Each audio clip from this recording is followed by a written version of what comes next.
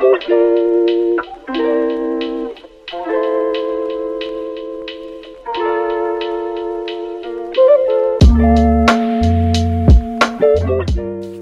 Brar, a personal account of anti-war struggle against the trade union bureaucracy.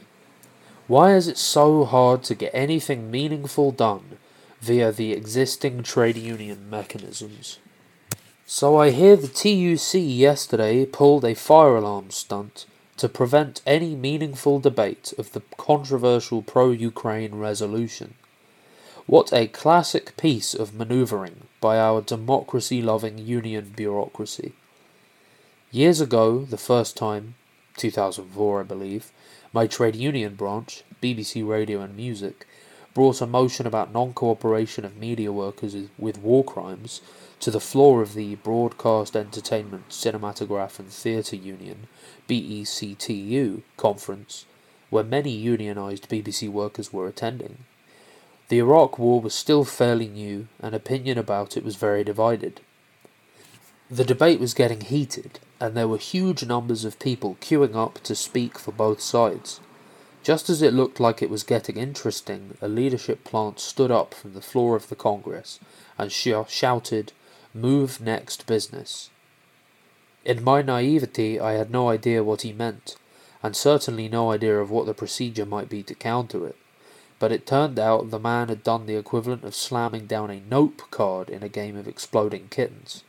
The union chair on the platform happily complied, and suddenly the whole debate was over, and we were talking about something else. That was the closest we came to a meaningful debate on the issue. In other years our branch brought similar resolutions, but each time we had to struggle against ever tighter constraints. First, the union cut down substantially the maximum length that a resolution was allowed to be. They did this twice, as I recalled, and specified also that it must contain no argumentation. We put on a film show as a fringe meeting to highlight that the Iraq War was a criminal endeavour, and refusing to cooperate with propaganda in its support was essential for any media worker who did not want to be complicit, as set out in the Nuremberg trials after World War II. We were barred from holding another such meeting, and the time allowed to propose, second and speak to a motion was cut down to the bone. We printed leaflets and put them under the bedroom doors of the other delegates, hoping in this way to get some of our main points across to those who would be attending the debate. In this ongoing guerrilla war, what the union leadership was most concerned about was not getting to the truth of the matter or ensuring a democratic outcome, although they love to talk about their democratic procedures, but avoiding a principled conversation about an important topic where they wished to stay firmly on the side of British imperialism without having to come out and say so explicitly. A remark from a member of the leadership the last time we had such a debate stays with me. The war by this time had become extremely unpopular, and there was general agreement about the fact that it had been an unlawful aggression, characterized by brutality, criminality, and corruption of all kinds. Everyone could see it had been an absolute disaster for Iraq, and everyone hated Tony Blair for having knowingly lied to the British public in taking us into the war, not to mention ignoring the 2 million strong demonstration against the war in February 2003. So nobody any longer could object to the main points of the resolution.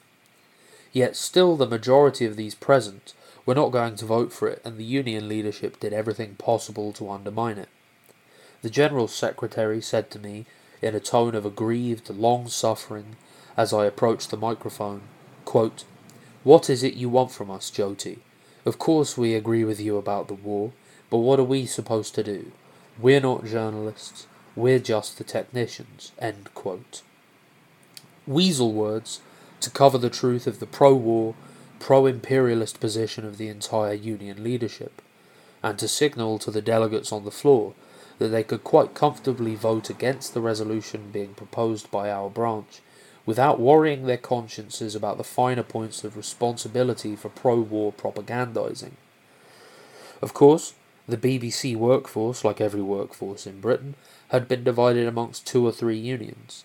just to make sure there was never ever really any unified action by workers in struggle.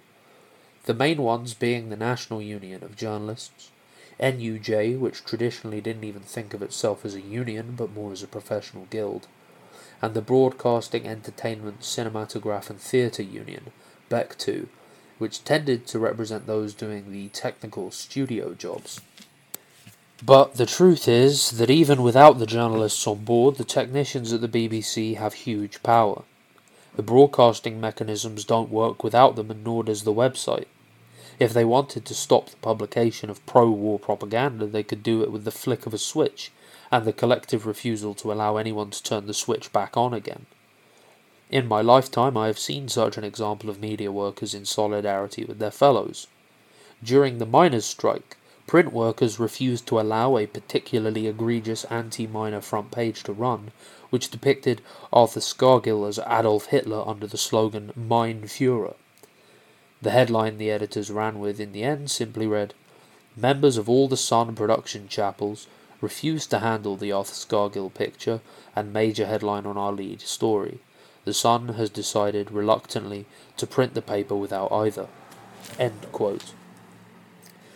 The leadership of the British Labour movement, from the Labour Party and Trades Union Congress to the leaders of the individual unions, and all those self-identifying socialists and communists whose energy is spent on posturing those organisations and misrepresenting them to the working class, have always served imperialism. There have been, of course, a tiny handful of exceptions to this rule amongst trade union leaders, most notably Arthur Scargill, leader of the heroic miners' strike of 1984 to 1985. To understand why, read V.I. Lenin's Imperialism, read Harpal Brar's Social Democracy, The Enemy Within, and look out for our forthcoming pamphlet, Britain's Perfidious Labour Party, which will be on sale in a few weeks' time. For some useful thoughts on the way forward, read our Manifesto for the Crisis, and a recent article, Which Way Forward for the Trade Unions Now? We will make no progress until we break entirely from these pro-war, pro-imperialist, anti-worker, anti-communist controllers, whose organisations long ago became subsumed into the British state machinery.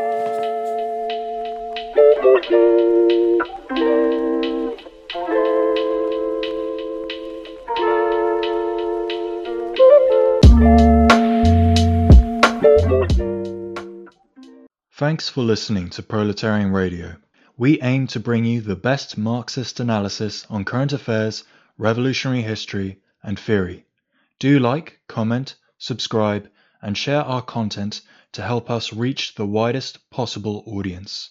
We are a small organization with limited resources, and we need workers' support if we are to grow and fulfill our mission. If you are able to make a one-off or regular donation, no matter how small, please visit our website at thecommunists.org and register as a supporter.